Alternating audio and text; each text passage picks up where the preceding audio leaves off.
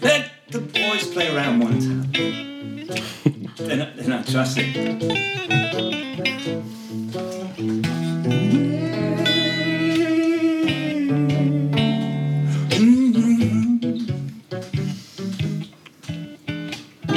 So we're here, and it's number 8.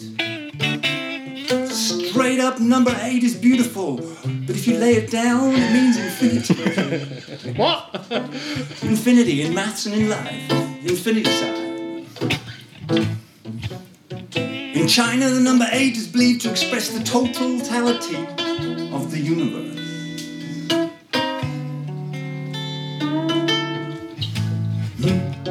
Got one more. This is my favourite one. Number 8 is used 73 times in the Bible. Whereas the numbers 29 and 42, 4,500, 22,000 and 40,000 are used only 8 times in the Bible. It's number 8. It's the podcast that we are here doing. It's number 8.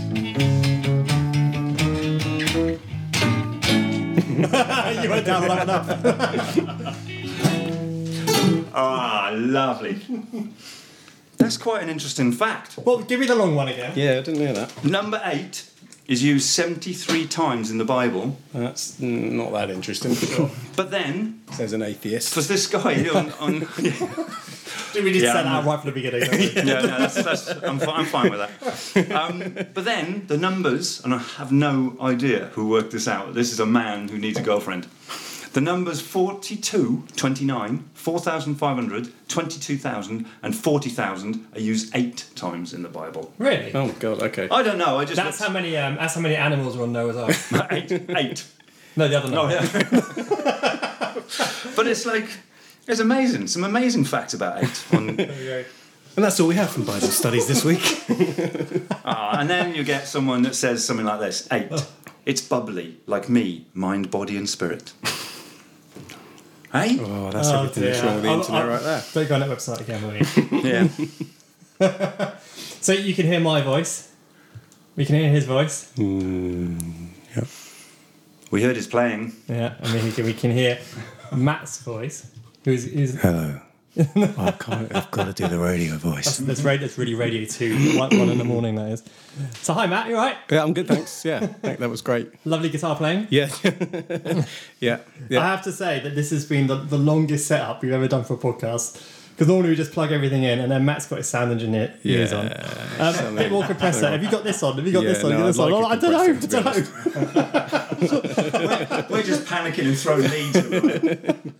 And he's going, no, I think we can get this much better. So any audio problems are not my fault this time. Hang on, I didn't set it up. I just threw suggestions out there. That's all I did. So, Matt, can you, in a sentence or two, I always ask this, in a sentence or two, can you tell us who are you, what do you do, and why have we got you on the podcast? I'm Matt. I am a freelance music producer / sound engineer / tutor / whoever will give me money to do things. And I don't really know why you've got me on that, because I'm funny and interesting, surely. I don't know why you've got me on. That's why I've got you on. Sure, yeah, there we go. I always do this. Mm-hmm. What have you been listening to over the last week? Oh, God. See, yeah, no, I hate this question because Yeah, it's I know. always something really mundane. Like, on the way here, I was listening to Kings of Leon. Now, I'm not particularly ashamed That is of pretty mundane. Exactly, yeah. And actually, most of the time I listen to stuff that's pretty mundane because it's in my car, and I want mundane music in the car that I can kind of attempt to sing along to. I don't want to put Oh my God, you were doing Sex on Fire in the car, weren't you? I'm not a fan of that album, actually. It was because of the Times. Is that what it's called? Only by the Night? No, that's, Sex on Fire. I don't like that album. Okay. The previous album I like. Oh, yeah. I might even, if I'm particularly drunk, which I'm not yet, put it in my top 10 albums because it's just a sort of quintessential sort of indie pop album. Yeah, and it was a real sort of game changer for their career. Admittedly for the worst, musically speaking, but it was, it just kind of hit a point where it wasn't slightly, what's the word? Not avant-garde. It wasn't blues rock anymore. It wasn't niche. Yeah. It was suddenly mainstream. And I really like that moment when it kind of switches, when they kind of go, oh, I understand what people like.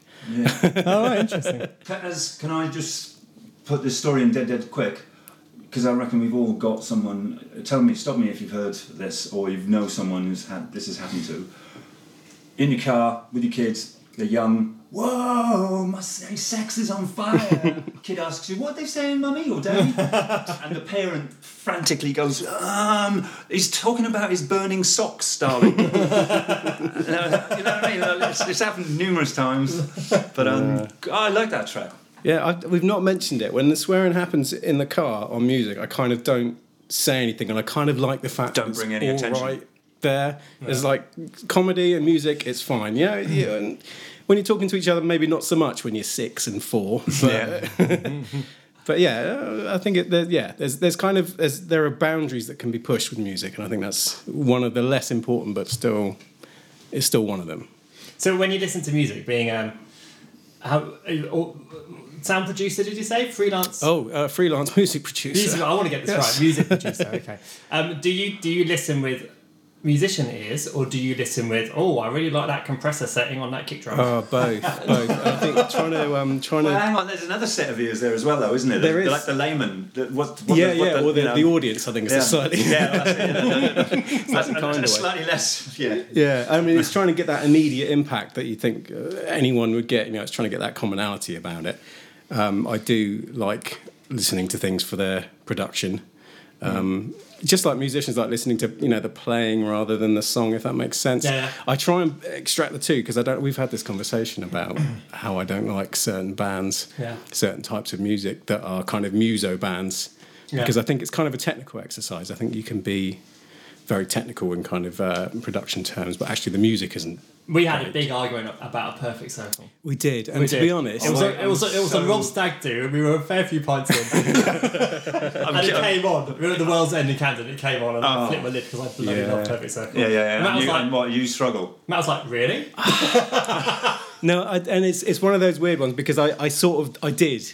And there's something sort of fundamentally I don't quite like about them, which is why I have the conversation. There are far more bands that are just infinitely horrible that I wouldn't have the conversation because there's no point. It's because they're kind of close to the bone, They do, historically they do mean something to me. So, you said it was too overproduced. It's too clean and too overproduced, I think. No, there's something about the way they put songs together that I don't like. There's something about it. It's particularly the band rather than the vocal. The vocal is kind of a little bit...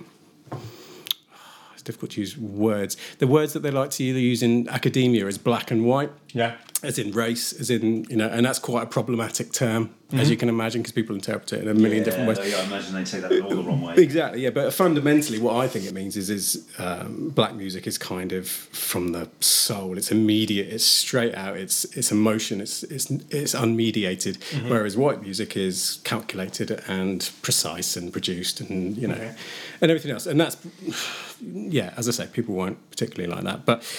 There's something about the way Perfect Circle put their songs together that I think is just too precise and it's not spontaneous enough. I like stuff that's, of that ilk, but I'd rather listen to Converge over Dillinger Escape Plan.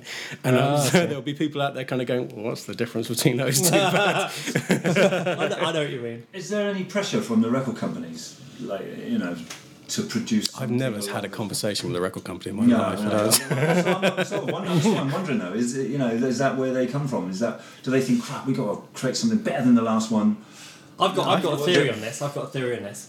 I think, and if you use Green Day and Muse as examples, I think that bands tend to go a little bit shit when they start playing arenas, because suddenly it's all about the chorus and it's all about the sing-along, it's all about the mega hooks, and it's all about writing stuff. There are technical considerations there, because if you play a song in a big space, if it's too complicated and too fast, you can't hear it. It just sounds shit. So everything gets really stripped down. Everything gets really blocky. And people kind of say that when it's simplified, that it's worse, because from an intellectual point of view, that kind of makes sense. The less is not always more. But I think they strip it down. If they do it right, they strip it down to the core components, which I think is. Well, if you think about AC/DC, then they absolutely do that right. If you think, good example. If you think about Muse, when for me they started getting a little bit crappy, was after Black Holes and Revelations, which I think probably is about the time when they start playing these massive bloody stadiums. Yeah. And Green Day, when they started getting a bit crappy for me, was like American Idiot onwards, and I think it's the same kind of era, whereas Basket Case, Dookie and Nimrod, all that kind of stuff, is brilliant. Yeah. I also think it's based on the era that you find the band. You know what I mean? That's all. You know. That can be a lot said as well. You know what I mean? It's, like you say that when it became crappy for you, I don't know. I see what you mean. In terms of the band's been alive 20 years, you might have only found them 5 years ago, and you found their fourth album rather than their second. Well, I feel really sorry for Red Hot Chili Pepper fans. If you discover Green Day with American Idiot, you might have a different outlook on it. But I know what you mean. There is definitely a shift, and I think it's gigs they play, whether it's stadiums or something smaller. And radio play is the other one. How easily does a song drop into a playlist? Yeah. Because there are so many bands that sound great, Converge being one of them, to name drop the same band, that, you put that on a compilation, it's just like, oh God, what the hell's this? It doesn't make a lot of sense. But when you listen to the albums in entirety and you kind of get absorbed in it, you get it a bit more. Those tend to be my favourite bands. Yeah, likewise, the slow burners. I mean, it's OK Computer versus the Bends, isn't it? It's that whole kind of, do you just want tracks that work on your shuffle playlist, or do you want to sit and listen to an album? That's nailed on the head. I reckon a lot of people have stopped buying albums since Napster. And they're just downloading single songs. One song from that, one from that. I talk to a lot of my mates, work friends, and I'm like, "What are you into? What are you into?" And they're like, "A bit of this, bit of that," and it literally is. It's probably 10 seconds of this. 20 seconds. Skip. But it really is. That whole buying of the album is a long gone thing almost, sadly, I think. But, anyway. But then I do the same thing because that's what I was listening to in the car, going back to what we were saying 5 minutes ago. It's, there are reasons for it. Yeah. I do like to put on some headphones and sit in a dark room and listen to an entire album if I can, though, which I can't. Because Pink Floyd wouldn't have survived in the modern era, because Dark Side of the Moon, you have to start at the beginning and go through to the end, and a lot of The Wall, for example, is a story from beginning to end. If they release it these days, you can't shuffle through that stuff. It doesn't make any sense. Exactly. No. You can, though, because you sort of know it in the back of your mind somewhere. You know how... Pink Floyd's... I mean, if it was released today... Yeah, no, I totally understand what you're saying, but It's a different thing. No, it's crazy. It's an enormous thought. Yeah, and I don't think there's any. There's no answer. There's no. There's not. Reasons. No. It's all opinions. It's everything, and it's completely objective. And I think which is great. Which is what makes it interesting. All you can ever do is just make the music that you want to make. If you want to make an album and say I've made an album. People like albums, listen to it, and you just have to accept that everything you make is going to be a niche now rather than taking the world by storm. I think it doesn't seem to happen anymore. Be proud of what you love.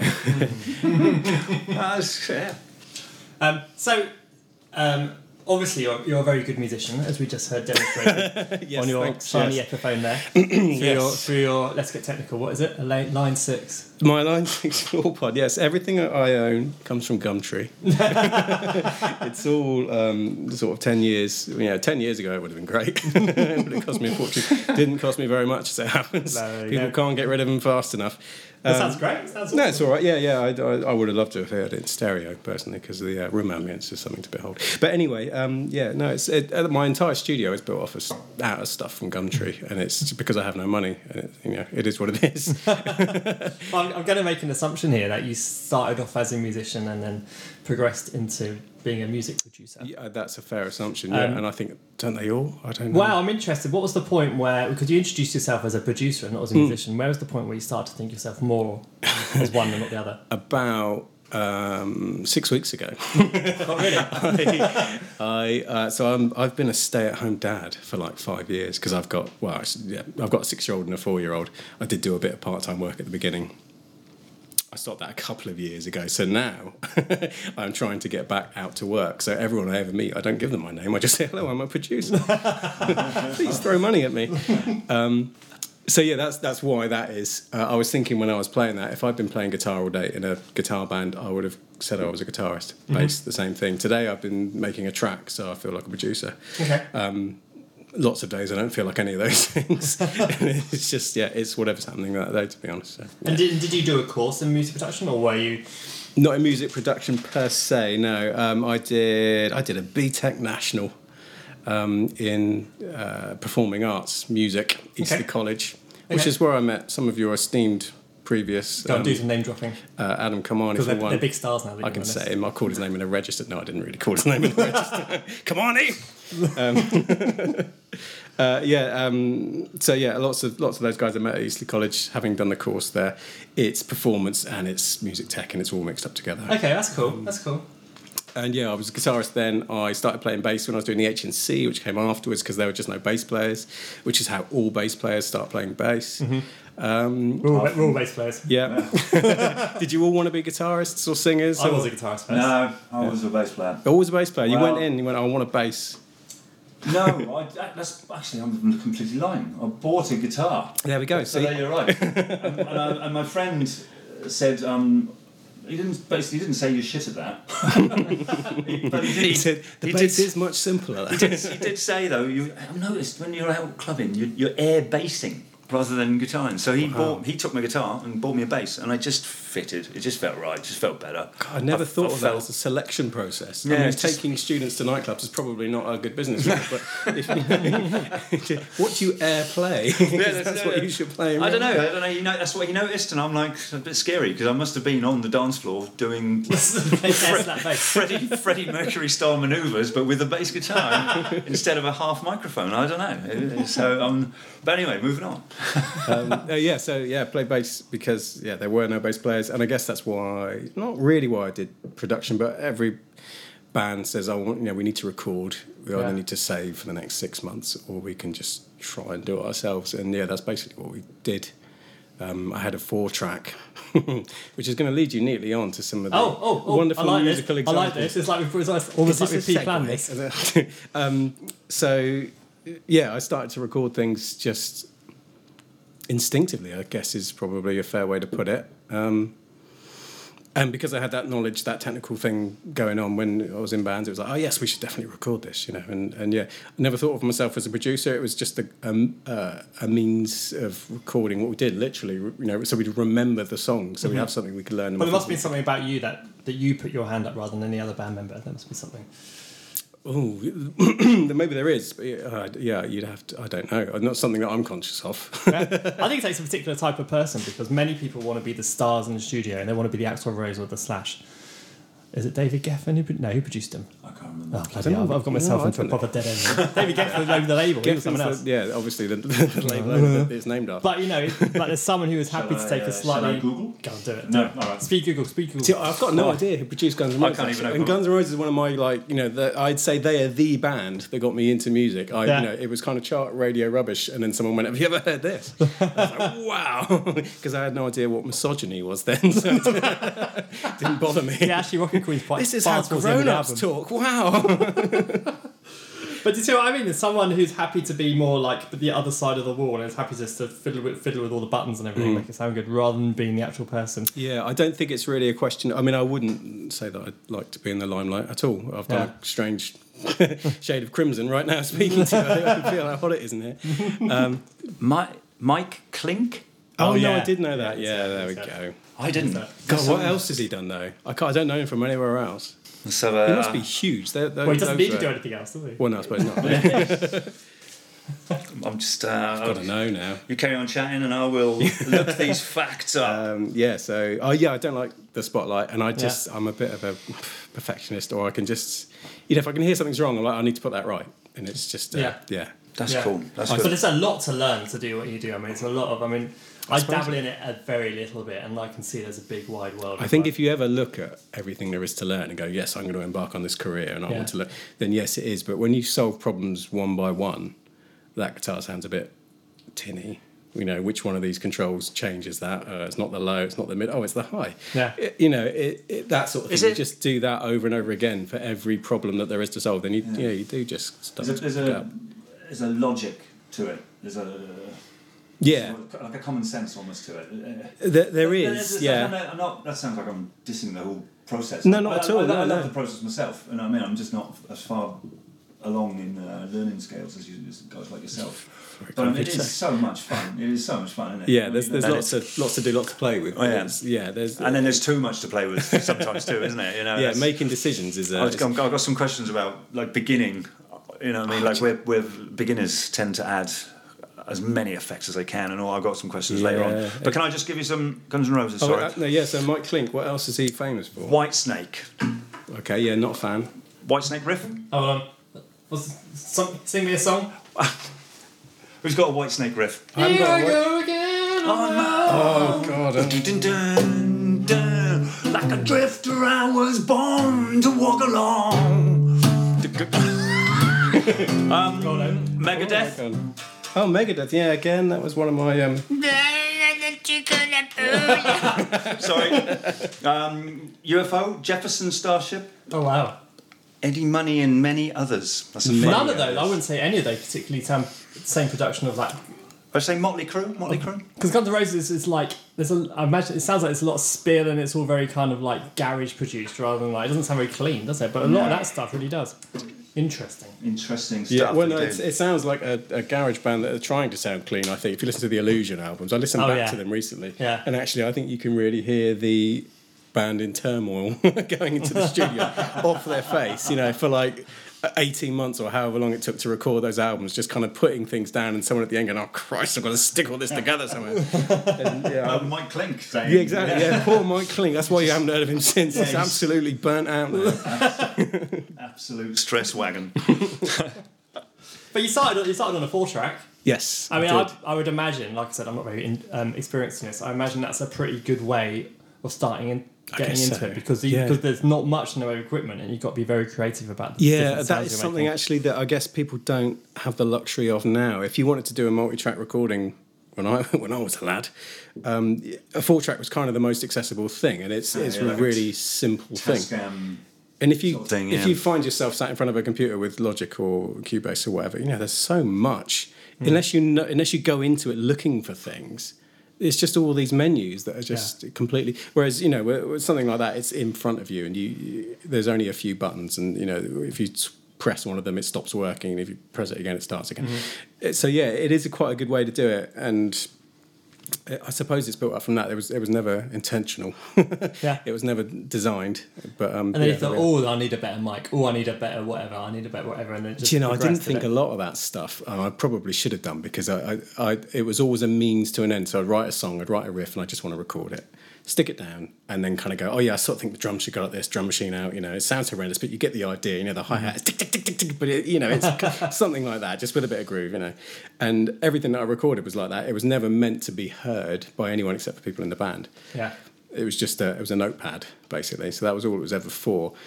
Now, obviously, probably since the Modular Series, a Moki era, sort of 2006-ish, bands that I wanted to, go somewhere, laughably, he says, thinking back to the songs.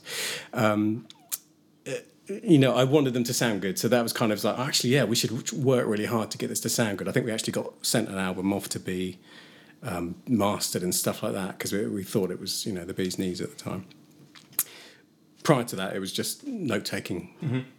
So, Shall we listen to an example? Because you've brought some stuff in with you. I have. Now, we're going to have to... So what have you got queued up first? I think you've got... Nothing. It all sat in a folder. So there was the two that I sent you today. One of them was the 4-track version of a song that I did probably about 18 years ago. Okay, what's it called?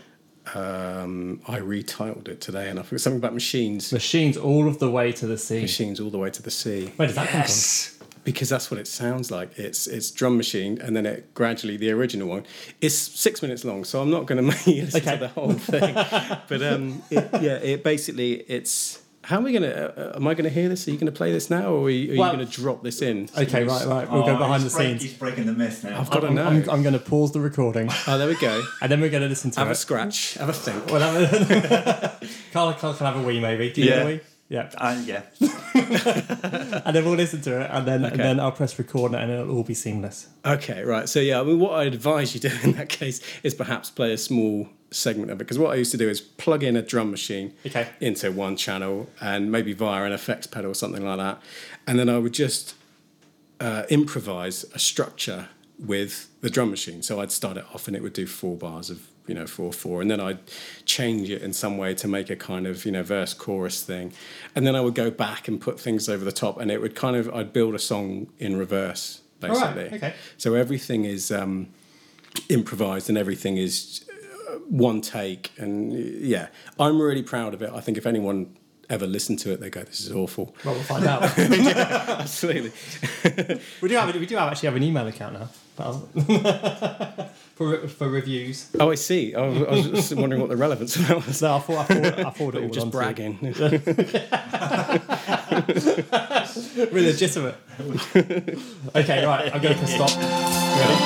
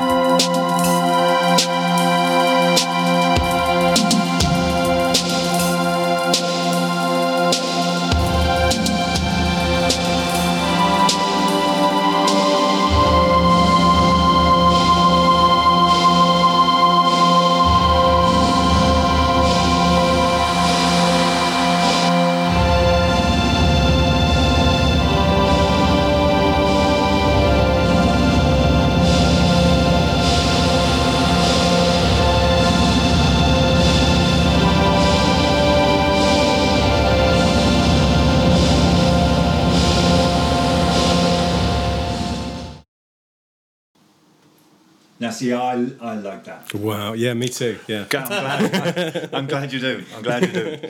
No, that's good. That's ambience to the max, isn't it? I mean, it doesn't meet a lot of the standards that I would set for myself these days, but there's something fundamental I like about it. I like the improvisation. I like the kind of the fact that it goes somewhere, it takes you somewhere. You know, the atmosphericness of it. You know, sat at home in silence. It sounds a bit bleak, but you know what I mean. There was nothing there, and it creates a place, which is kind of what you're trying to do with music, isn't it? Yeah. You're just trying to put people in a place. Mm-hmm. I was hearing the actual time sort of recording. Yeah. With the 4-track. Yeah, that's what I was hearing through that. It's like I could hear you. Like, how do you explain this without sounding geeky? Well, you're adding reverb. Yeah, so there's no as you're recording. Yeah, there's no going back. There's no there's no going back. There's no going back. You can't kind of pick and choose bits and then splice them together. I guess splicing is the key thing that's different now. It's the tape. You record it in the same physical place on the tape, so it has to stay there. So yeah, everything that I did was one take because I'm just in situ. You're just ridiculously impatient. I just go, that'll do. I want it to be finished. I don't want to keep doing the same bit over and over again. I just had to try and kind of create things with the few switches that I had in front of me. So I'd press play on the drum machine, and I had two outputs. So sometimes I send one output through a distortion pedal on one channel, and the main bit of the drums would go on the other channel, and then I could drop in this kind of breakbeat sounding thing over the top, and then by cutting it in and out, you create structure just from the drums. And then when you've got structure, you kind of build on it. So although listening back, there's not a song there, there's not it's certainly not a finished piece, it's certainly not a record in the kind of commercial sense of the word. No. The processes are all there, and I really like the fact that I can hear that. I like the fact that I did that sort of 20 years ago, and it was, It's good. It was it's all still, in there. But having done that, I've kind of played with it today and kind of gone, well, what could I have done if I'd had Logic or whatever DAW in front of me? I've made a track that you're going to drop in. Yes, we are. I was thinking it'd be at the end because that makes perfect sense. Let's do it now. Because I did it this very day. But this is the track I made today. So hold on, before we listen to it, what did you change? So you took like a little sample of it? So I dropped the whole thing in and I chopped it up into samples, and then I did lots of things, kind of layering the samples up because, as I said, with a tape, it's linear. You can't change where things are. So immediately you can take things from the end, from the middle, and put them, with bits from the beginning, from the end. Mix it all up. Have it in different channels, have it each bit going through different effects. You can do all kinds of things. And because you've got all these tools available to you, you can drop in other instruments and, all the processing you can imagine. You can actually do something to take away the tape hiss from a 4-track. I kind of like that, though. I do like that, the fact that it's there. But I kind of like the fact that it sounds, even the new track still has a certain analogue quality about it. It's not the analogue that perhaps some of the purists will go for in a studio, but it is tape nonetheless, and it's I didn't want to hide what it was, but I just thought, what can I do with that today? In fact, what can I do with that today to show it in its best light? Because that's, again, kind of the job of a producer. When someone turns up with a song or an idea or whatever, you go, well, I need to make this great now. So how do you do that, so It's a good phrase. I need to make this great now, yesterday. rather than saying I need to make this better. Which they probably don't want to hear. But it's truthful. At the end of the day, it's the right thing, isn't it? Yeah, I think there are there's a certain standard. I don't think I could really define what it was in words, but for me, there's a yes. You press play on something and it's either a yes or a no. Yeah. It either drops below that standard or goes above it. So you just need to push whatever you've got above that standard. Yeah. Some things take a lot of work and only just get above it. Other things are, way above it before you've even started, which is, of course, the dream thing to work with. But I know we're going away from playing this track, but just quickly. So you hear, because I hear things. I was in Australia. I was working with a ukulele player. Yeah. And I heard her songs, but I heard them in a bigger entirety than she was just vocal and ukulele. Yeah. I heard them, and so I asked her, could I do them? And I did actually. I produced her album. I suppose it's called producing. And I got drummers in to play the drums. I got trombone players in to do parts, and I could just hear the bigness of what she could aspire to. That's essentially what you do. Absolutely, yeah. That's all it is. I mean, you don't, to the point where you don't have to do anything. You can say, right, drummer, do this, bass player, do this.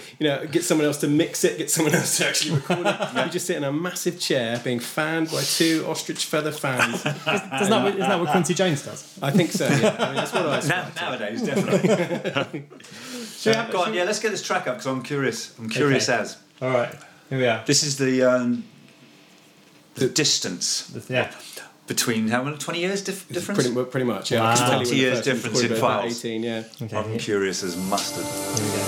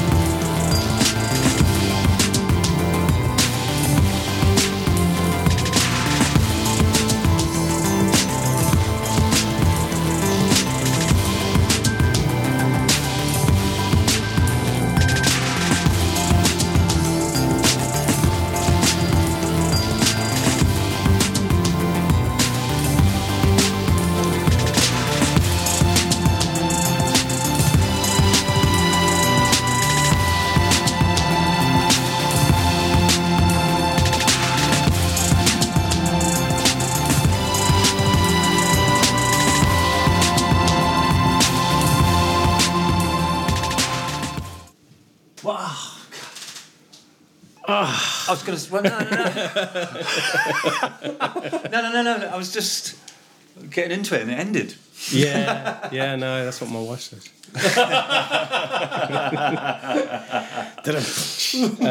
Yeah, sure. I mean, so it was a bit too long before it needed cutting down. I may have cut it down too far. Yeah. It's still a work in progress. I was doing it today, so it's.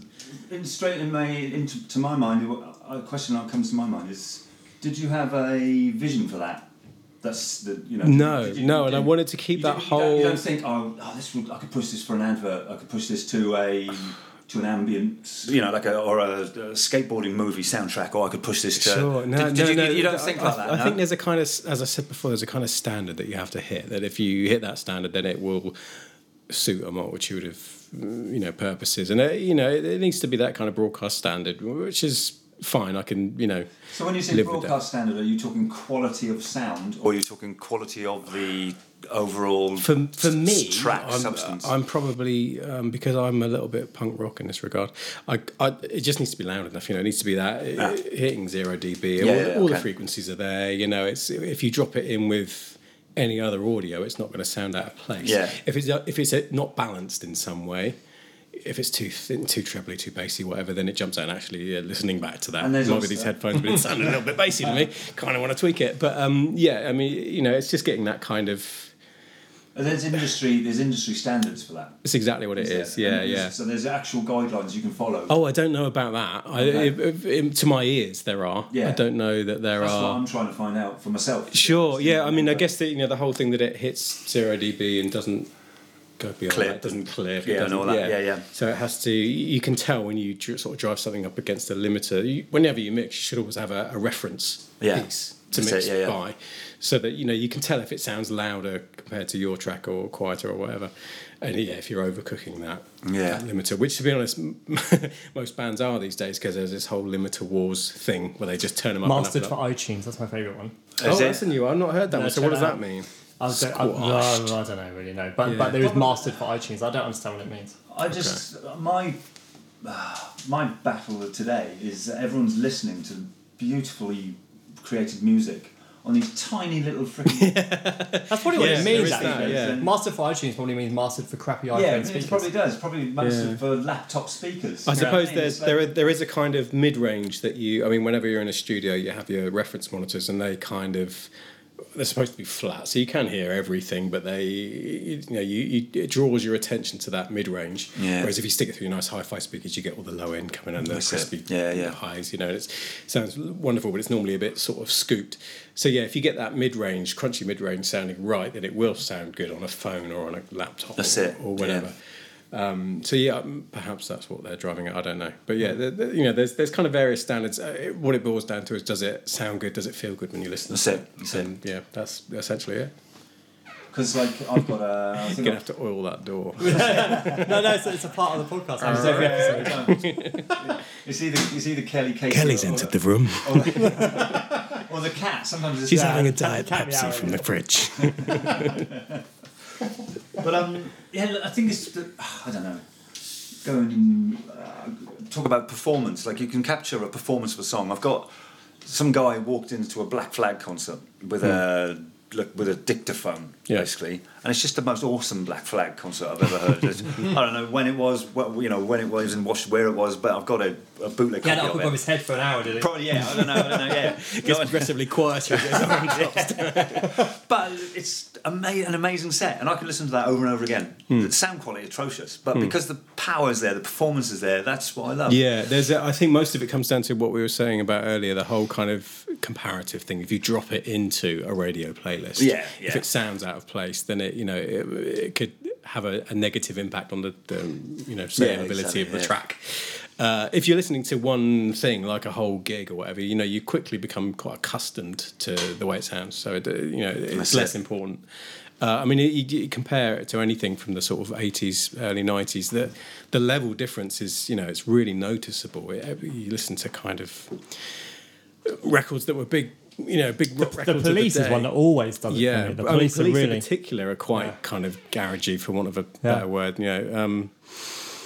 Def Leppard was always one that at the time was this is the pinnacle of what studio rock albums can sound like, and actually now it sounds really thin and when you compare it like for like, and it's not normalised and it's not through a compressor, it's not on the you can hear a big difference. Is that the right thing? Quite possibly not, because what you're doing, pressing it up against the limiter, it's a little bit like when you press your face against a window, Yes, you're putting everything up to the same level, but you're losing your features when you're doing Wasn't there a huge talk of the Metallica one, which was just mastered so loud or something? It was almost brash. And But Californication was known for it as well. Was it? Yeah. And because I've got the stems for a lot of it, and the guitars are so compressed, it sounds weird. It sounds really weird. It's a Rick Rubin thing.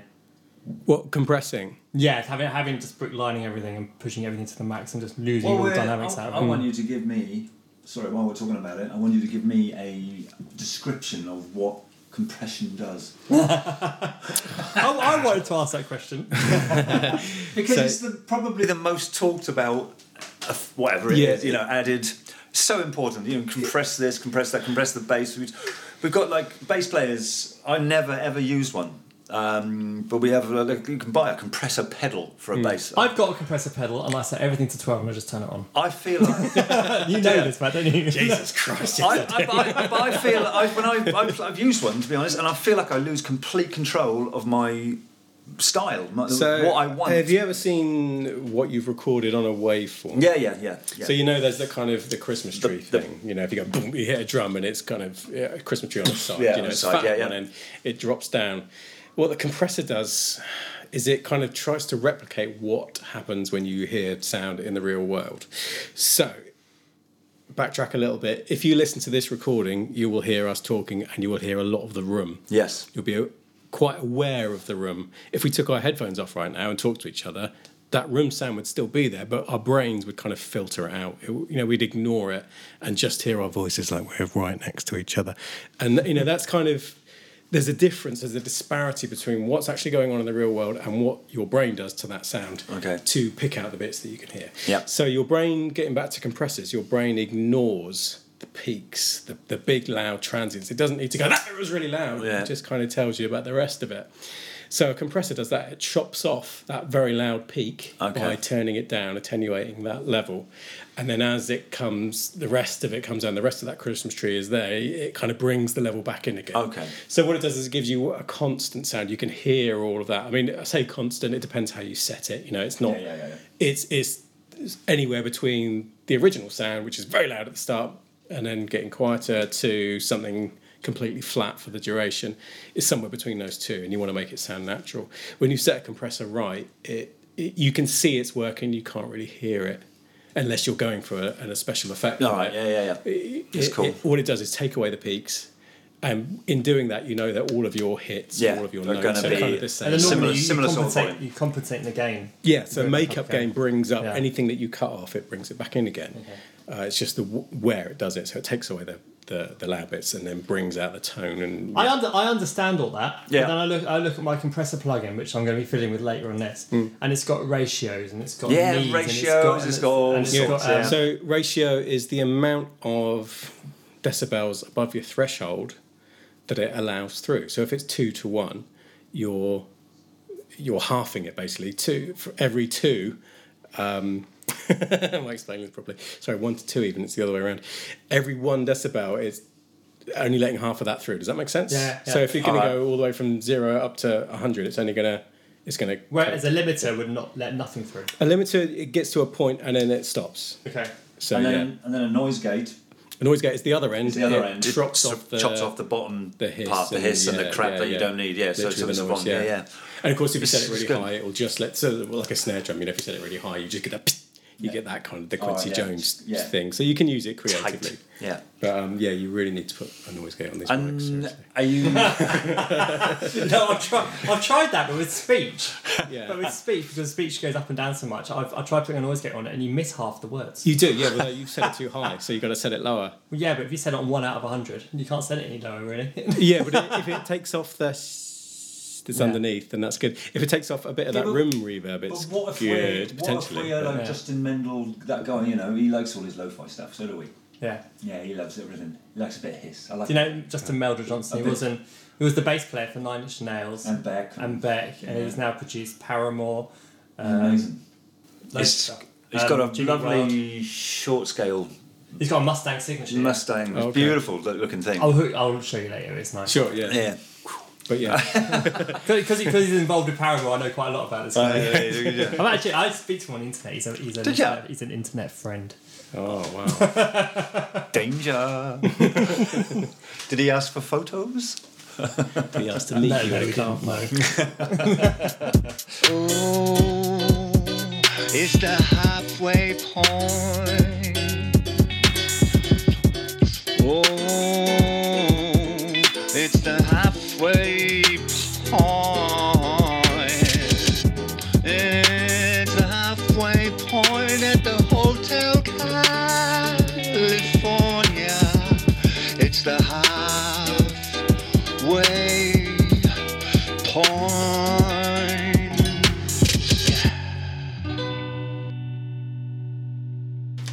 So Matt and I in Six Bit Fish, Yeah.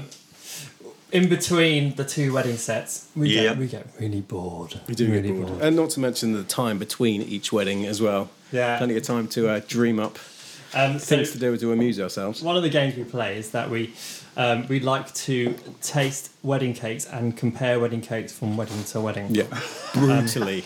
we started a spreadsheet on our Google Sheets thing. So But we see, can share hang it on. between us. Some people might not know that you're a wedding covers band. They might just think you're crashing weddings and tasting people's cakes. But Well, no, actually, most paid people to be there and to judge their cake without them knowing. And this spreadsheet got ridiculous. I think it must have had 15 different categories. There were from- many categories. from Yeah. texture of filling to Did it have oral cling? We didn't have this cloying thing. We didn't have Because that. I don't like a cake that clings in your mouth too much. I like it to be chewed, nicely swallowed, and not like Sure. not like. And to pass through without complication. We would have had to have taken the spreadsheet home with us to do that. Yeah. Okay. So me and my delightful assistant Casey. Say hello. Say hello. Hello.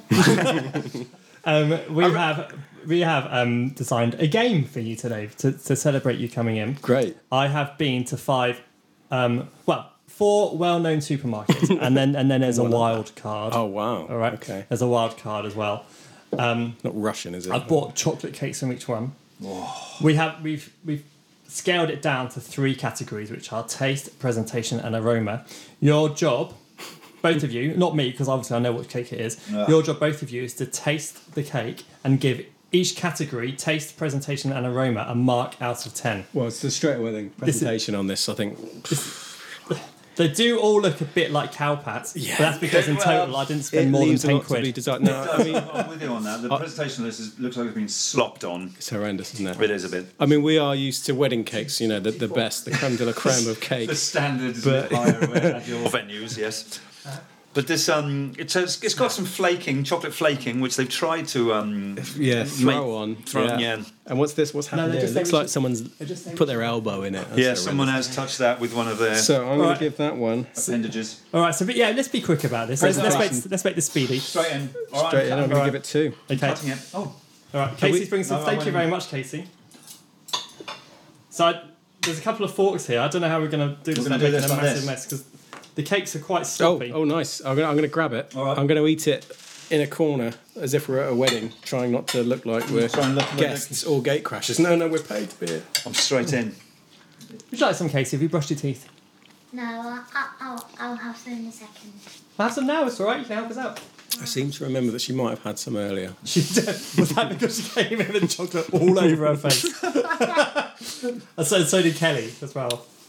Oh, man, it tastes like sugar. And all I can think about is how much is sticking to the roof of my mouth. That's the cling. It's cloying. We should have That's had really clingy. clingy. Right. What about? Taste. I don't know. Yeah, don't forget to sniff it. Don't forget, your taste this is what you're going to judge the rest of the cakes on. Absolutely, yeah. So There's definitely Yeah, don't chocolate go in too there, low because this might be the best of the bunch. but I'm going to give it a solid 6, I think. yeah, I'm going to go a standard 5 on Okay. that. Thank you very much, Casey. Can we have cake number 2, please? Did you have a smell of that one? Oh, no, I didn't. Aroma. Just, yeah, it smells like Yeah. London Pride. Lovely. Funnily enough, mine smells like Tanglefoot. There we go. Here's cake number 2. Oh, look at that. What about the aesthetic? That's of it? dainty, and look at I That is- actually appreciate the way that they've that done is that. bees. That's nice. Oh yeah. Do you want the chocolate Smiley button? faces. Casey wants the chocolate button off the top. Go on and take Go it. for Go it. on. It'll damage the presentation, but we've already looked at that. I'm going to give that one a 7. And where did Yes. our forks go? Did you take the Oh, forks away? there's a fork here. Is that one? I don't know. Oh, where's the knife? Have you got the knife? Thank you. Can I use the fork to scrape the cling off the last knife? Oh, that's much thicker. This is an audio format, so as many words as possible. Oh, yeah. Wow, it's alive. It's alive with flavour. That's not real icing in the middle. That is a bit of, what's the word? Vanilla sponge. Polyfiller? That is vanilla sponge. It's Oh, is that right? not chocolate sponge, it's just pale. All right. Okay. Thank you very much, Casey. Let's have number 3, please. Oh, That's actually pretty good. that's much better. Oh, see, I'm seeing happy faces here. That was good. No, I enjoyed that. Now, be honest, Matt. Was that better than some of the wedding cakes Sorry, I'm changing. that we've had over the years? I'm changing aroma to cling. I can't smell any of them. Okay. Oh, yeah, okay. Cling. Cling. So the cling is how much it sticks to roof. Yeah. So the more it clings, go low. Go low, Alright, yeah. 'cause So I'm going to give the cling last is a one a bad 1 thing. because that was right. Sorry, the first one a 1. That one's a 5 because, I'm Yeah. indifferent about the whole cling thing. For aesthetic, for number 3 we've got here, there is a slice taken out. That's because that was my way of rewarding Casey and her friend Jamie. Hello Tristan, if you're listening, who is Jamie's dad, for making the little flags we've got stuck in the top. Don't very yourself. There's no one listening, let's be honest. This one looks similar to the first one, so I'm going Yeah, it's got to be low again, hasn't it? low. Yeah, it's been The screed, the It doesn't go all the way across. What is it about that? Is there maybe it's the belly of the person that's spreading the icing on is actually leaning into the space where they should be spreading the icing. Come on, get it, Danny, Is it nice? All right, I'm just going to cut some bits. All right. Okay, we thanks. go. This looks incredibly similar to the first one. I have Does, to say. actually. I'd say it came from the same factory. Same concreter. Oh, Yep. lovely. Oh, I'm just picking it up. Here we go. Identical marks because I think it's the same cake. Oh, interesting. There's no like tricks, there's no red herrings. They are all from the same place. It's not like I just bought 5 cakes Yeah. exactly the same. The filling Thank you very much, waitress Casey. Filling is slightly less, though. We have number 4, please. God, how many did you buy? 5. Oh, my God. And you are taking one home with you. Or maybe even 2. I'm chocolated out. Now, this one... Oh, see, Casey's giving us a thumbs up like she likes this one. And again, there's a slice taken out of this. This There's- one, It's got some sprinkly stuff. it on does. It top. has nice little cocoa drops, what are they called? Chocolate drops. I'm going to just get straight in and cut it, but I've lost my knife. Oh, read the knife again. Sorry, Casey, can I have that knife? Thank you. She's only working for tips, by the way. No, I'm not. No, yes you are. Working for cake. Oh, lordy. I'm just going to give you that. If you knew what... Oh. This, again, looks a very similar cake. It's a very similar No, to it's got sprinkly bits on the Oh, top. no, but the actual cake, I wouldn't be surprised if they came from the same factory. Carl did say before he came in, you know what, I don't actually like chocolate cake. Do you want to say something? But I'm still stuck in my face with it. None of them are from the same place. No, I absolutely... Well, I believe that you bought them from different right. shops, but are they from the same supplier? Just slightly In the distracted same by the factory, full- basically. That one Yeah, tastes yeah. better. But that they? would taste better, you see. Well, I think that one's just less clingy, so I'm going low. So no, I'm going higher. Sorry. If I might have done this properly, I would have had a bucket for you to spit the cake out in between. How is that proper? That's how wine people That's how wine do it. That's how they do it with the wine. Yeah. I've got chocolate cake on my nose. Yeah. Use Alright, number 5. Here's the last one. the last one. Oh, Casey's got a thumbs down. What about Hey, no. what about the appearance of this sorry looking thing? No, I don't mind that. That's nice. That's simple looking. It is very simple. Like the village idiot. It's not... Hold on, just screed the knife. Right, I'm still just gonna. Oh, it's solid. Yeah, you want the knife to fight back a little bit, don't you? You don't just want it to go straight through. There you go. Get some good consistency. Oh, yeah. I'm sick after this. Too much cake can make you. Too much cake can make you vomit. Casey's tip of the day. Now that is a light and fluffy sponge. Yeah, it is Really? light and fluffy, yeah. Yes. Oh, see, so appearances can be deceiving. And that's a nice. Because I'm not too much of a fan of chocolate. Just a simple layer in the middle is quite nice. It's very nice. Overly sweet, is that? Oh, interesting, because it looks like the worst It cake. looks like it's got the worst presentation by far. Well, but the taste, that's my favourite taste.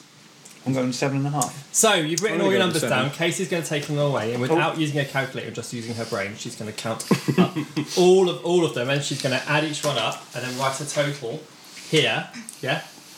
And then I'm going to add them together. And then add the 2 total. That's it. You got it. Nice. And then Alright, we there should go. announce Do you need the pen? There we which are. supermarket has the best chocolate cake. Wow. I'll be back in a second. All right. Okay, thanks. Gonna go Thank you to very the much. Calculator. I still love the fact that her voice is your sat nav voice. Yeah, it is. Yeah. Turn left. Turn left. It cracks me up every time. All right, I'm gonna pause the podcast here and have some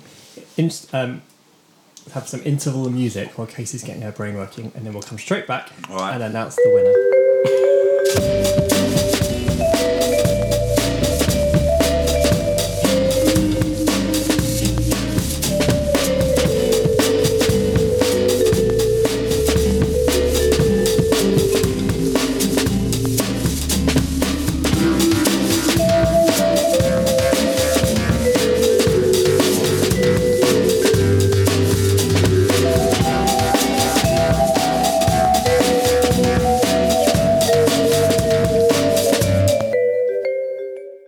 So, quickly before we announce the results, I better tell you the stipulations I imposed upon myself.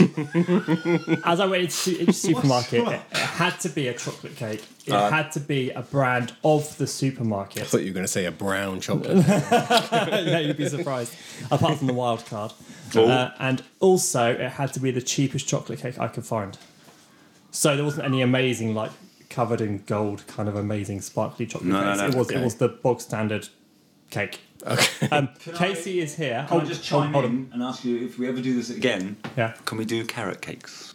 Oh, yeah, I do like a carrot cake. love Coffee and walnut. Yeah, coffee and walnut cake. So that's right, thank you. Right, say hello, Casey, because she's back. Hello. Casey, which cake got the most points? Oh, Okay.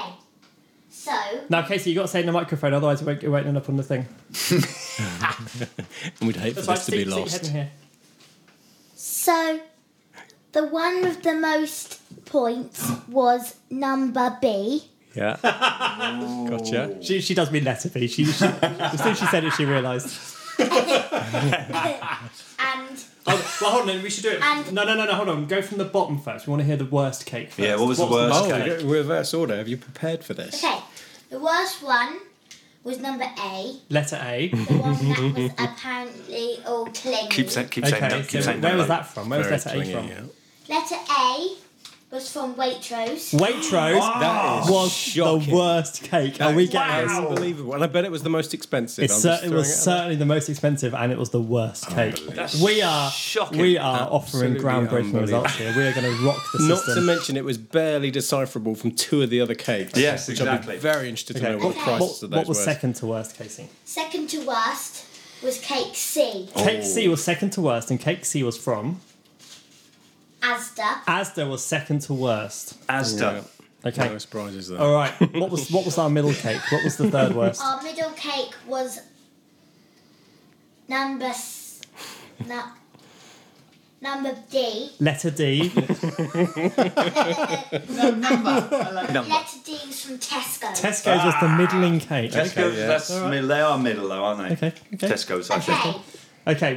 Which cake came in at number 2? What was the second best? number 2. Letter 2. Number 2. Hold on. Letter 2 Letter 2. was 30.5 It's got a 30.5. Oh, and from Morrison. And was from Morrison's. Morrison's. And that was. Oh no, I'll say it at the end. So I don't want to spoil it. I love the fact you don't want to ruin this in any way. Okay, number one. This is the winner. This is the Drum winner. roll. Is Letter B. Letter B. Surprisingly, the winner. Surprisingly, the winner. Cheapest one from Thornton. It was the cheapest one, and it was the Thorntons. I cake. throw my pen down. So me. And so number A got 19. number A got 19. Number 8. Letter B. 2. Letter 2, Letter B was the winner and got 36. 36 Whoa. for letter 2. Letter C Letter C, was 20. Letter 20. D was 27. And letter E was 30.5. that means the best one nearly got double the points of the first one. That's amazing. So, Absolutely unbelievable. Thorntons Shocking. here was the wild card. Yeah, absolutely. It yeah, was- no, it was- I'm amazed that you went to No, Thornton well- and gave them money for this. Well, it was £4, Yeah. but because it runs out today, like the best Oh, before you got it. today, Oh, it you went got down it. to Yeah, yeah. 80 pence. Genius. The one that you thought was second was the one that didn't have any topping on, and that was the second cheapest. Yeah. For Morrison's. So the one that won was the cheapest cake, and the one that came second was the second cheapest cake. Unbelievable. Now that says either a lot about. I was just about to say the same thing as you. Casey's Our tastes are. Casey's bedtime is very soon. She's got one more thing to say before, Okay. Yeah. before Mummy gets really annoyed. Hopefully it's turn left. Can I just say thank you, Vane, for setting up this game. And good night, everybody. Good night. Thank you. Thank you. Give us a high five. Give us a high five. Yes. 20 minutes past her bedtime as well. She's had a good night. Chocolate No, cake. it was worth staying up for, Don't though, be I think. sick. I'm not going to make that promise. Well, there we go. Is there any more? There we go. There we go. I think we've learned a lot there. I'm shocked. And there's a shitload more cake. So Matt and I don't know if you remember this actually. The first time we met, is because the wedding stroke function band I'm in, Six Bearded Fish, our sound guy, he left us to his name was Joe. His name still is Joe. He hasn't died. It's fine. Well, maybe. You know. He left because he started up an app which is doing well. Oh yeah.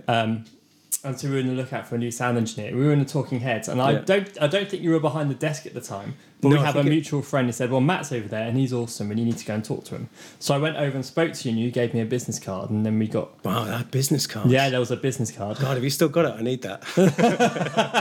I think it's got my old phone number on there. Yeah. And then we chatted, and then you started doing gigs for us, and then how long have we known each other? 4 or 5 years? More than that. Like professionally. It pops up thanks to Facebook. I know it's like 7 years or something ridiculous. So that is amazing, isn't it? I know. Do you remember that? I do remember that. Yeah, I do remember you. Coming out of the darkness in between the kind of desk and that pillar in the middle. Like a haze of light. Just a haze of light. Yeah, that's exactly how. I remember it Haze as of Aden. a religious experience. That's exactly how I remember it. Yeah.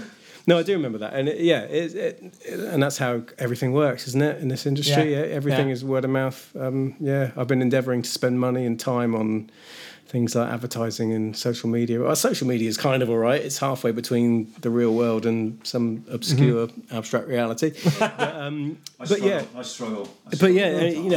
Invariably, it doesn't. The people that go, I want to be a friend. That actually they don't. Nothing comes of it. No, exactly. And everything I've ever done has been through people that you know. Yeah. So you've got to know. You've watched me probably hundreds of times play, and you know that I am technically inept. Like I have a shitload of pedals, and I said, I just set them all up to 12, and I see what it sounds like. And if it doesn't sound very good, I don't know what I'm doing about it. So you come over, for the want of a better phrase, you tweak the knobs for me. And then make it sound good. Completely fluffed, and then carry on with the gig. There we are. But I was wondering if you had, because there might be some people out there who are maybe just starting or have just formed their first band and are starting to get into the world of gigging. Mm-hmm. So they're probably looking for a sound engineer, such as yourself, or they're going to venues where a sound engineer is already kind of installed. Yeah. How much work and to what point should they get? Talking think about tones and levels and EQs and all that kind of stuff. Should they get to before someone like you comes in and kind of takes over? It's one of those things, like so many other things in the music industry. If a really good band sort of doesn't need an engineer because they know how to balance their own levels. If you can balance your own levels in the room on a stage, you don't desperately need the engineer, because it doesn't matter what your venue engineer does. If he completely messes it up, it still sounds pretty good to begin with. You'd have to go really far out of your way to mess it up. But it's just like, the big studios, the production. If you are at that level and you've got that really good sound, then your engineer can just push it to the next level and make it that little bit better. So it depends what your engineer's for. Are they firefighting? Are they trying to make it sound good? I hate to use polish a turd, but there we are. Also, I think of bands like Rollins Band. They've had the same engineer, Theo Van Rock, since Dot. And I know they're not going anymore. But he's part of the band, essentially, in the musician's eyes. He's part of the band, I think there's a trust thing there, isn't there? There's a whole kind of knowing that someone that knows how it should sound is in control of the sound. Yeah, you've created this music, and then when you're first starting out, you haven't got a sound guy, and the guy at the venue is your guy. You've got to trust him to make the front of house sound good. He's never heard you before. Yeah, I always used to worry about that a bit, and that's when you get your long lead and go and walk out the front without trying to. I hate those guys. Without trying to insult him, It's like the thing is, I am that guy. Absolutely. I will walk behind the desk if I need to and go get a shoulder barge, and there we go. But a lot of bands, when they rehearse, they rehearse for like 4 hours a week or something. They spend a lot of time on this note or on this note or on this note, and like the minor little details of their playing. Yeah. Do you think that maybe their time would be better spent thinking about sorting out the contour on their amp, or the high and the low, and then because a lot of musicians, I don't think, feel very confident about that. Don't really understand what it means. Whereas their fingers hitting a certain string and fret Sure. They yeah. understand that. I think the danger is when you walk into any room, whether it's your rehearsal studio or whatever gig you're playing, you kind of go, oh, if it sounds bad, it's kind of the room's fault. You know, it's kind of the gig's fault. It's kind of, yeah, it's just our rehearsal studio and my amp's not great. But, you know, and they kind of wait for someone to fix it for them. And that's never going to happen. If you've got the worst amp in the world, you need to get the best sound out of it possible. Mm-hmm. So you need to put more effort in. Yeah. All that having a great amp does is mean that you actually, whatever you do with it kind of sounds good. You know, if you've got a really nice valve amp and it's working and it's not, you know, you can have that the other way also. You know, you can have the guy with all the gear and no idea. You know what I mean? Sure. Yeah. So it works both ways. Quite often less is more, especially when you're talking about being inexperienced and not knowing what to do. But it's just about getting a balanced sound. So if your guitar sounds harsher than your drums, you know, for example, or bassier than your bassist, then you got to do something about it. It needs to fit in its right place, but it just needs to sound right with the things that are in the room. You need to treat guitars as if they are an acoustic instrument. You know, that they are something that is making a sound in a room. The fact that it's going through your amp through a speaker, don't let that put you off. Mm-hmm. You are still in control of it, you know. Well, what's the best way to find a good sound, do you think? Because I've seen some of these Marshall amps have got like 15, 20 different knobs on them. Yeah. Yeah, it just freaks me out as well. Yeah, I mean, it's not an easy question to answer because it depends what's wrong with the sound as to what you put right. If it has that many options, there's probably something fundamentally wrong. You got to remember that when you plug in a guitar to a power amp, that power amp, before you've done anything to it, will affect the sound. Plug it into a speaker cab, especially a guitar cab, that will affect the sound. It has its own EQ, if you like. It has its own shape. So when you put those two things together, especially if they've got the same problem, you know, they've got a horrible kind of 2K kind of peak or something, put them together. 2K, explain. 2000 hertz, so it's the frequency. That's squeaky, right? It's not really squeaky, but it's quite squeaky. That's £2,000. So yeah, every sound you hear is on a frequency range, and what human beings can hear is between 20 hertz, 20 kilohertz. Broadly speaking, music is somewhere between 100 and kind of 10 is where you really where everything's happening. So you need to know what you're doing with that. I think the most important thing I ever learned as an engineer was how to ring out a PA, which is where you plug in a mic, you turn it up until it feeds back. When you hear that feedback, you get a note. There is one control on your graphic EQ that will take away that note, that will take away that feedback, because you're recognising the frequency from the note. Okay. It's that one there. Also, A is 440. Exactly. Yeah. So when you go through a few. If you're in a room that's got a horrible PA, which most rooms do, you kind of go through the first one and then turn up a bit louder, and then there's the next one, and you just ring out a few of them so that the first things to feedback don't feedback during the gig, and that's really all it's about. This is when you see sound guys pointing a mic at a monitor, isn't it? Yeah. I mean, that's quite an extreme way to do it. I would say that you should do what the singer does, which is stand, probably not doing the loud singing, because, when you're louder, your mic doesn't need to be as loud. But if you're between songs and you're just talking and it starts to feedback, that's no good. So just do that. Go 1 2 1 2, and my favourite, hey hey hey hey. 1 2. Do you know why they say 1 2?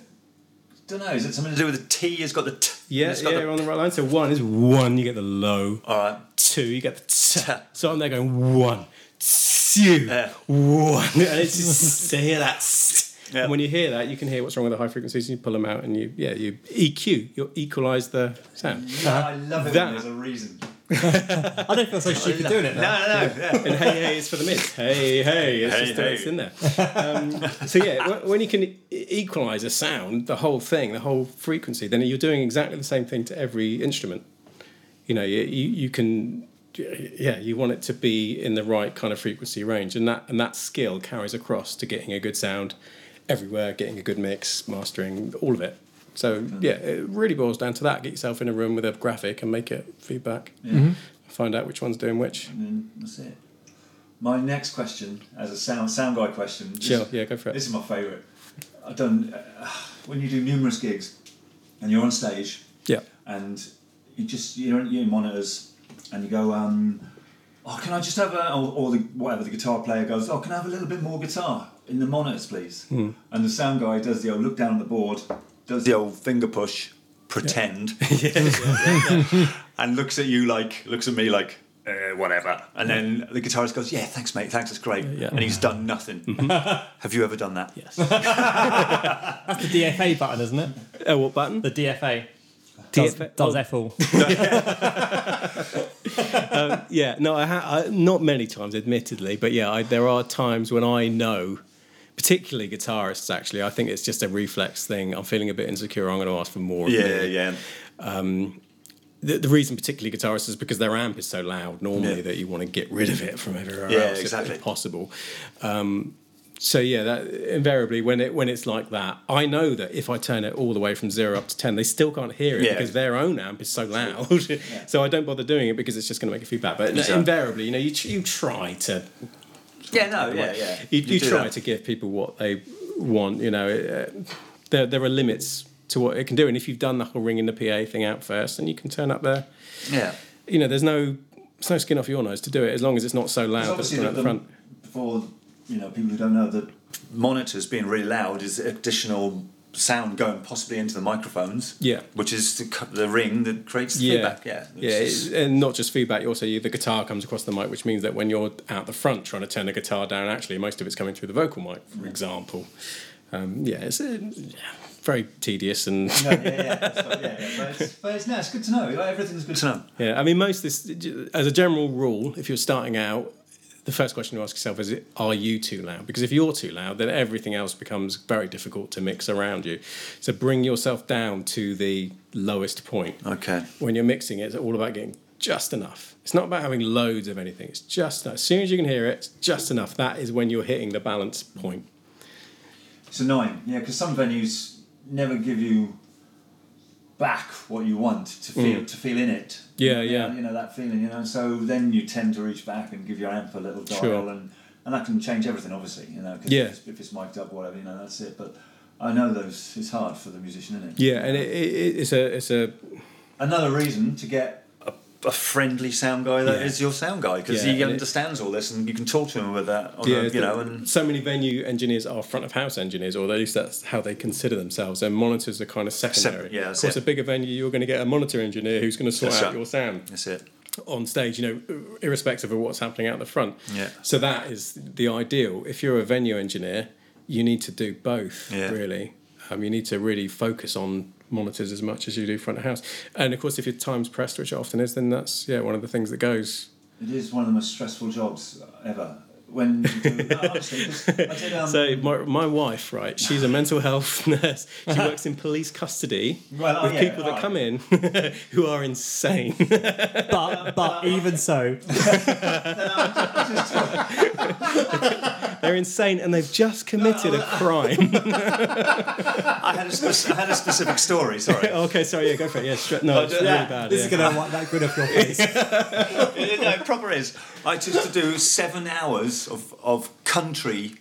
I've never done sound engineering before. Yeah. And then all of a sudden I'm doing 7 hours of a country show of about 30 different bands. Yeah. Oh, yeah. It was intense. I was sweating.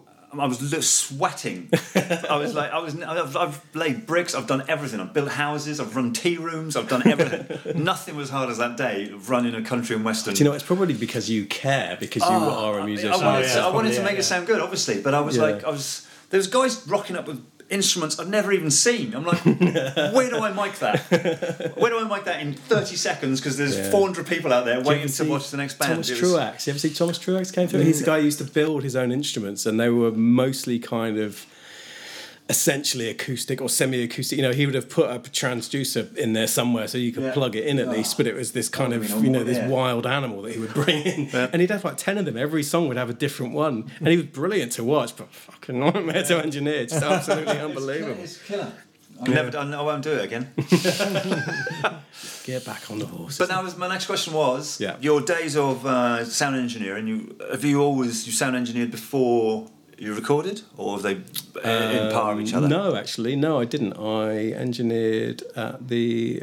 I think the first place I did it professionally. Although I used to teach at Eastleigh College, I used to teach the live sound, so I knew my way around the mixing desk. I was just going to ask: Did your sound engineer help you in the studio? Absolutely, yeah. And vice versa. Yeah. That is the more important skill to learn, I'd say, because I think the tendency in the studio is to go, if you get the sound wrong, That's all right. I can fix I'll it do it later. again, Yeah, it's I'll so do it much again. more. Yeah, Exactly. the gig is more immediate. Yeah, when you're actually in a working studio, if you're trying to turn something around quickly, you need to just get everything sounding good. Before you've even hit record, it needs to sound good.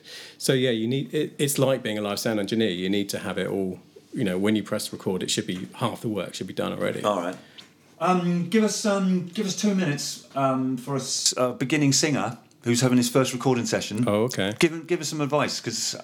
Basically, okay, I want to. So there's try. a whole.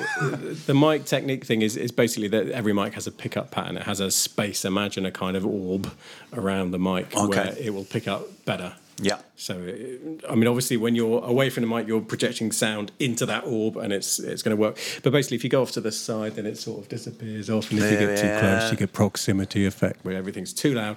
Really, you just want to pick a point, and your studio engineer will direct you. I'd say that the probably the more key bit if you're a singer starting out is worrying about your mic technique on stage, particularly if you're holding a mic. Okay.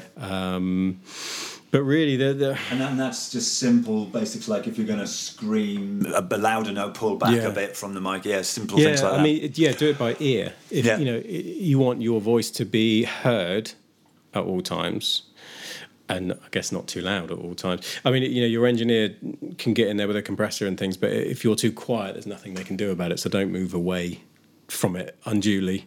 I think people kind of overdo it because they've seen people on the telly kind of waving their head around. Actually, you don't know the gain level on that mic. You don't know if it's a condenser mic or a dynamic mic. It's condenser being more sensitive, so it'll pick up more. So if they go further away, it's not as big an issue. But whereas a dynamic mic, you do that, you disappear off the face of the planet. So it's do it by ear. If you can hear your monitors when you're speaking.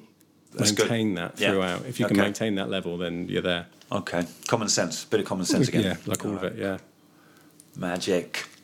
So you sent me a load of tracks before we. Oh, I did, didn't I? Yeah. How many have we done? We've done 2. We've done 2. So we've done the first one and the last one. The first one from 18 years ago, and the last one that I did today. It's like Doctor Who. That's my moving around entire career. There's one of you I said I really liked. Which one was that one? Oh, I don't know. Hold on. Is it this one? I should have remembered that. Though. Oh, there we go. It was that one. Yeah. Which no one else can hear. The highs, the lows. Talk to me about this track because I really like this one. This is the first track off of Icy Sparks' debut EP. Okay. And of course, I say debut, I do mean first and last. So, what's your relationship with Icy Sparks? I am the bass player, or I was the bass player in this band, and as my... Is that was because they kicked you out because it doesn't exist anymore? Was because it doesn't exist anymore. No, I went down with the sinking ship. I was there to the last. But, it was a great band. I really enjoyed this band. It was kind of a bit more... accessible to some of my earlier stuff, and it was because you were more of a metal guy. I was, and probably not by choice. Basically, someone invited me into a metal band, and I was like, "Yeah, sure, I'll do that." And within a year, I had dreadlocks and baggy jeans. It was which band is this? Modular Series, which was kind of weird electro metal scream. There was 3 of us, bass, guitar, and vocals, and we did all the backing tracks with samplers and synths and stuff. Again, sounds much cooler than it actually did. But no, we tried really hard, and actually there was loads of really good stuff in it, and it was really experimental to a much greater degree than anything I've done since, actually. And I'm really proud of that, although the music doesn't really stand up, and unfortunately it falls into... Sorry, Carl's just eating cake, and he's chosen probably the cake that came last. We had 5. Oh, did that come first? 5 cakes. Hold on. We're gonna have to put this cake section in before this now for it to make sense. Yeah. I was feeling sick 10 minutes ago from too much cake, and you've got more. Modular Series. So we really did experiment, and we were really we tried to be really out there. At the end of the day, we were just quite naive and not particularly talented, which is when where it all went a bit wrong. But actually, a lot of the stuff we did was really great, and I kind of rate that higher than some of the other things I've done since, just for sheer experimentation and for not pulling any punches. Unfortunately, it was kind of born into the world of new metal, which is hence the baggy trousers and the baggy trousers. Yeah, they weren't Adidas jeans, but they could have been. They had stripes down the side. And they were, you know, the kind of jeans that used to just trail in the puddles and you had wet legs. Yeah. Someone did a meme of that recently. I saw it pop up and I was like, oh, God, yeah, I used to do that. Yeah, so if you were a new metaler in the early 2000s, you know what this was like. They were horrible to skateboard. Yeah, horrible, yeah. They were horrible. But they'd trapped with wheels and Yeah, because they would fray after 5 minutes, Yeah. and then you'd have these sort of things dragging. Anyway, yeah. So I see Sparks as a more kind of an indie vibe, I guess. it does, yeah. So that was a whole different thing. That came from ex-students again, actually. After my teaching at Eastleigh College, two of the people that were students at the time, after they left, started a band and knew that I was a bass player, and got me involved, and which was great. And probably of all the bands, it's the most accessible and it's the most likable now. The one I kind of would listen to voluntarily. I've got a quick question for Carl. Yes. When was the last time you heard the word "I see sparks"? And I know the answer to this. Well, we've just... To the mic, Carl. Oh, you know? Oh, this is great. No, I remember I See Sparks. We played with you guys quite a lot. We did. Well, luckily, you gave us a name drop, which I believe appears on your... It does. I left it in. That's left it, it in. and that's what triggered my memory, because I've... Hold on, context. We need context here. Well, the band that myself and... God, I've got the worst microphone technique. It's all coming into alignment. It's only been 8 podcasts. But, the band that myself and Aidan and Rob played... There's a lot of my friends have said, right, I listen to your podcast and we have a drinking game. Every time we mention this band, we have a drink. Oh, really? Yeah. Because we go on about it all the bloody time. World of pain now, brother. No, we've just released a new album, which is a lot of stuff that we played back in 2005 through till 2009. Yeah. Correct. Yeah. Matt graciously mastered the tracks. Yeah, well, you very graciously gave me the opportunity after I emerged from my hiatus and of parenting children. It's good, but they. And I actually think they sound really alive. They just sound great. I've listened to them. Actually listened to them on my phone. I've listened to them in my van. My mates at work listen to them, and they don't even like that sort of music, but they love. I don't even like it, but it sounds good. They were complimenting the masterer. No, but yeah, actually, in one of the tracks, is the last track we play before I See Sparks comes on, and I actually say at the end, I See Sparks are up next. Yeah. I remember waiting for you guys to finish. Yeah, can you just get the hell off the stage? We got shit to do. Jazz prog, come on. We've got indie hits to pump out. I was reading through our conversation when I asked you to do it, maybe 2 months ago. Oh yeah. You said, "Yeah, I'll do it." It sounds like a jolly evening's work. Yeah. Now talk to me about it now. So yeah, wow. Because these recordings were off the desk. They were off the desk. They weren't.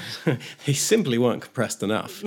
And we now know what compression is, so we can apply that. They were hot, so they were distorted. Like some tracks, Deepest Forward particularly, was pretty much clipping all the way through. Yeah. That'll be my boss horrible fuzz box. The levels were they would change throughout, so I'd have to kind of tweak. It wasn't just one master per track; it was automation throughout to to compensate for the drastic level changes that occurred. And the whole thing was recorded onto probably it was CD, wasn't it? It was straight onto CD, yeah. And then I think mostly what you could find for me was MP3s. Yeah, but then you did find some. Then Andre from Max's Records, he found me the original WAV files because he has an encyclopedia of over 1,000 CDs. Over 1,000 CDs of every gig he's ever done. We'll have to get him on here. You absolutely, yeah. Oh yeah, it'd be great. If you can suggest to him that he needs to remaster every one of those tracks, I would be delighted. You'd want to do more. Well, I mean, I'd imagine it wouldn't be quite as wouldn't all be quite as testing as Caroline's Capuchin was, but we are a testing band. Yeah. It just makes me laugh because some of the songs on that. I'll be still playing this drinking game. Some of those songs on those Caroline's Capuchin. Caroline's Capuchin album. Sorry, what album? It's what's it called? Hear No Evil. Yeah, which actually Matt came up with. By Caroline. I did, I came up with that. That's great. Thank you. Yeah. Do you know what I was going to do? You sent out the message and I was like, I'm going to send something sarcastic. I thought, no, I'm not. I'm for once. I'm not. Twats on stage. I'm actually going to try and think of something vaguely creative. And 30 seconds later, ping, there we go. Had an original idea. And there it is. It's good though, because obviously it's Caroline's Capuchin Monkey and all that sort of stuff. And big boys are, what do they drink? Tambuco? tequilas. What are this? Caroline's Cappuccino. No, but it sounds great, and it's listenable on Spotify and all that. And not to blow our own trumpets, but I'm quite proud again. And thanks for helping us out again. No worries. Yeah, I think it's about bringing the best out of what you've got. You know, I mean, what happened in that room, or in any room when you play, is completely different to what actually comes out onto the desk. So trying to get it back to something that has that kind of impact. That's what I was talking about earlier on, capturing the energy. Yeah. It's still a huge thing, isn't it, in the all recording process? The distortion and the mistakes and stuff like that. I like the fact that it's all there. I like the fact that it hasn't been warts and all. Yeah, it hasn't been kind of all. I mean, you can't iron it out when it's live, but the aspiration seems to be with recording these days is to get every performance perfect, record everything in a completely dead room, so that you just get the sound from the performers, to the point where there's no variation. Everything sounds the same. It's homogenizing the sound of things. And actually, I like to hear a room. I like to hear clinical. Is that the word? Yeah. I mean, just the fact that you can't tell when something was recorded. And I think music doesn't exist in a vacuum. The way people react to it is very much dependent on what's going on at the time. It's all contextual. It's all about the zeitgeist. Throw in that word. That's what I'm somewhere someone's having a drinking game for that word. God, where's my bottle gone? I haven't seen it for months. I'm obsessed with live recordings. Like, I love bootlegs. I used to go to Reading Festival, and then as soon as a band had played, I'd run to the record fair down the road, and someone would have a tape of it straight away. Back in the day, I'm like, this happened 40 minutes ago. I've already got. But like, I listen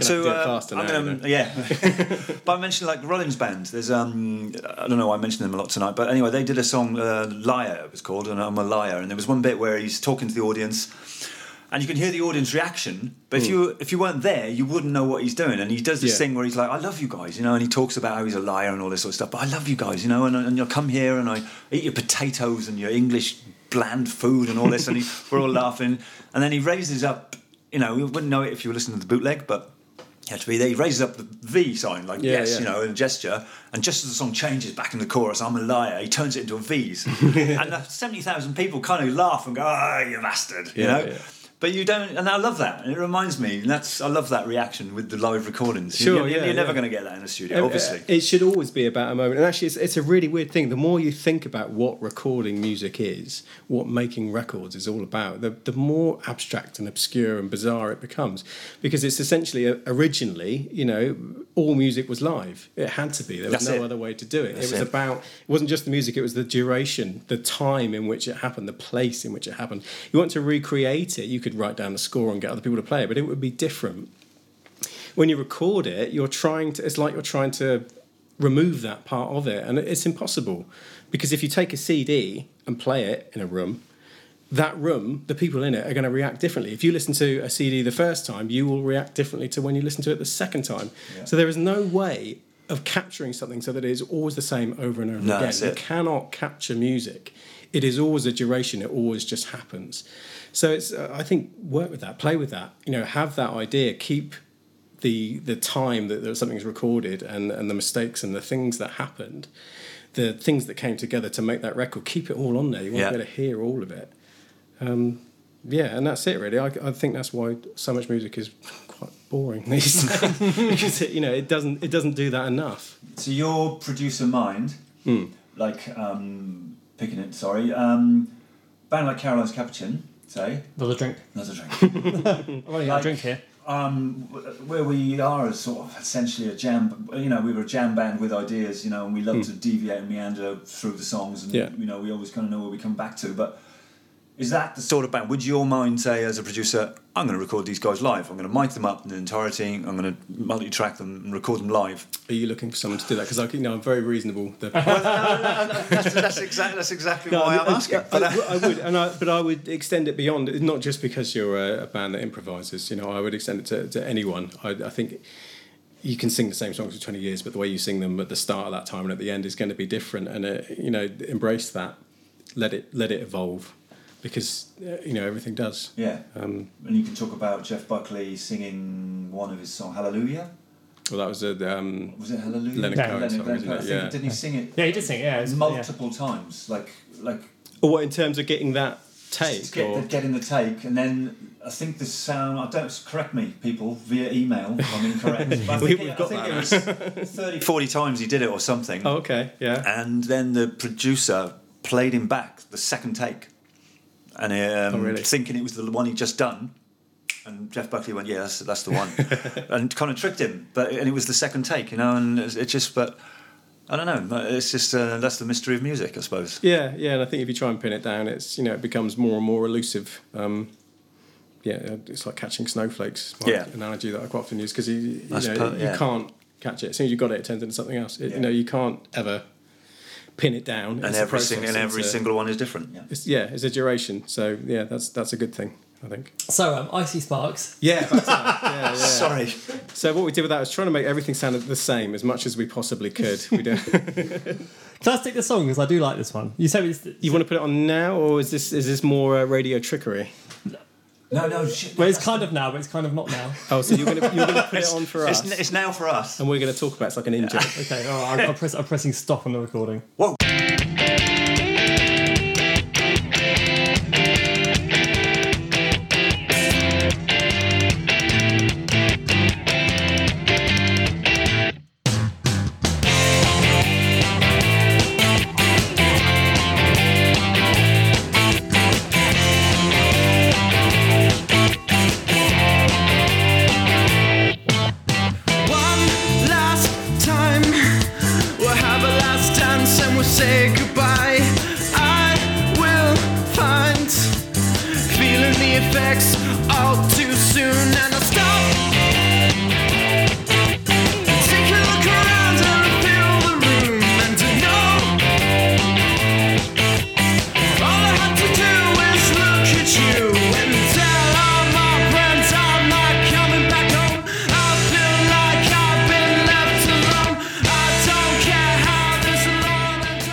So you just, while that was playing, you just told us that was recorded maybe 2008ish. Yeah, I think so. But it sounds like I listen to a lot of bands at the moment, Everything, and Bombay Bicycle Club and Foals. Yeah. It would fit quite nicely into the modern kind of indie, well, I mean, all those bands were there then. You might say modern, but they that's true. Yeah, they were all around at that time. Get it back together. It was pretty great, wasn't it? Get it on. Get it. Let's get. It's great. I really like that one. What I really like is the combination of like the guitars at the beginning with like the rim. Yeah, the rim shots and the drums. Doesn't that sound good? Yeah. And that's all. There's nothing kind of studio about that. That's just the way we played it, and just well written. Great. Yeah, it just comes together. Did we mention your bass on that? Yeah. Yeah, I don't know. I'm not sure if you did, but yes, it sounded like a Schecter to me. Right. It's funny you should say that. Yeah, it was a Schecter. Yeah, Schecter. Yeah. No, it's good. It's good. It's a good song. It reminded me of. I hate it when I say this. Like I hear something and I want to compliment it, so I think of a band that I think sounds similar. But there's some old Fiction Plane tracks, which is Sting's son's band, and that intro was like, that's I'll have to look that up. Yeah, I probably avoided it. Sting's son. If you don't like Sting's voice, do not. You won't like his son's either. I don't mind it. Early Police stuff, great. No, Fiction Plane don't do the Police thing. They rock it a lot more, which is good. They've got a great guitar player who kind of reminds me of Dave Navarro in his soloing style. But anyway, moving on. Yeah, I'm just I'm digressing like I like to do. So I said to Matt when I invited him to be on the podcast, I said, "Be on the podcast." He said, "Yes, as long as I'm not as long as those bloody other episodes." All the others that drag on. He hasn't finished one. Apparently. I haven't got time to listen to this. I'm looking at the clock now. We can go for an hour. Luckily, some people do. Yeah, it's true. We have to find time. This would be an entire evening for me. I'd have to set this aside for a week and not do anything. All the other things I want to do, catch up on Netflix and maybe do some work at some point. I wouldn't be able to do any of it. What's because this is like going to podcasts. Do you listen to any other ones? No, I'm terrible. I mean, I don't listen to an awful lot of music. Bizarrely, I've got quite a small... Kings of Leon. You can listen to Kings of Leon in the car. Yeah, but if I'm not in the car, then that means Kings of Leon is 100% of your listening. Oh my god! I don't say it like that. But my CD collection is sort of quite small. I have these kind of really important albums that I listen to over and over again. Yeah, but actually they encapsulate quite an era. And I don't. Do you have certain bands that when they bring out an album you buy it regardless?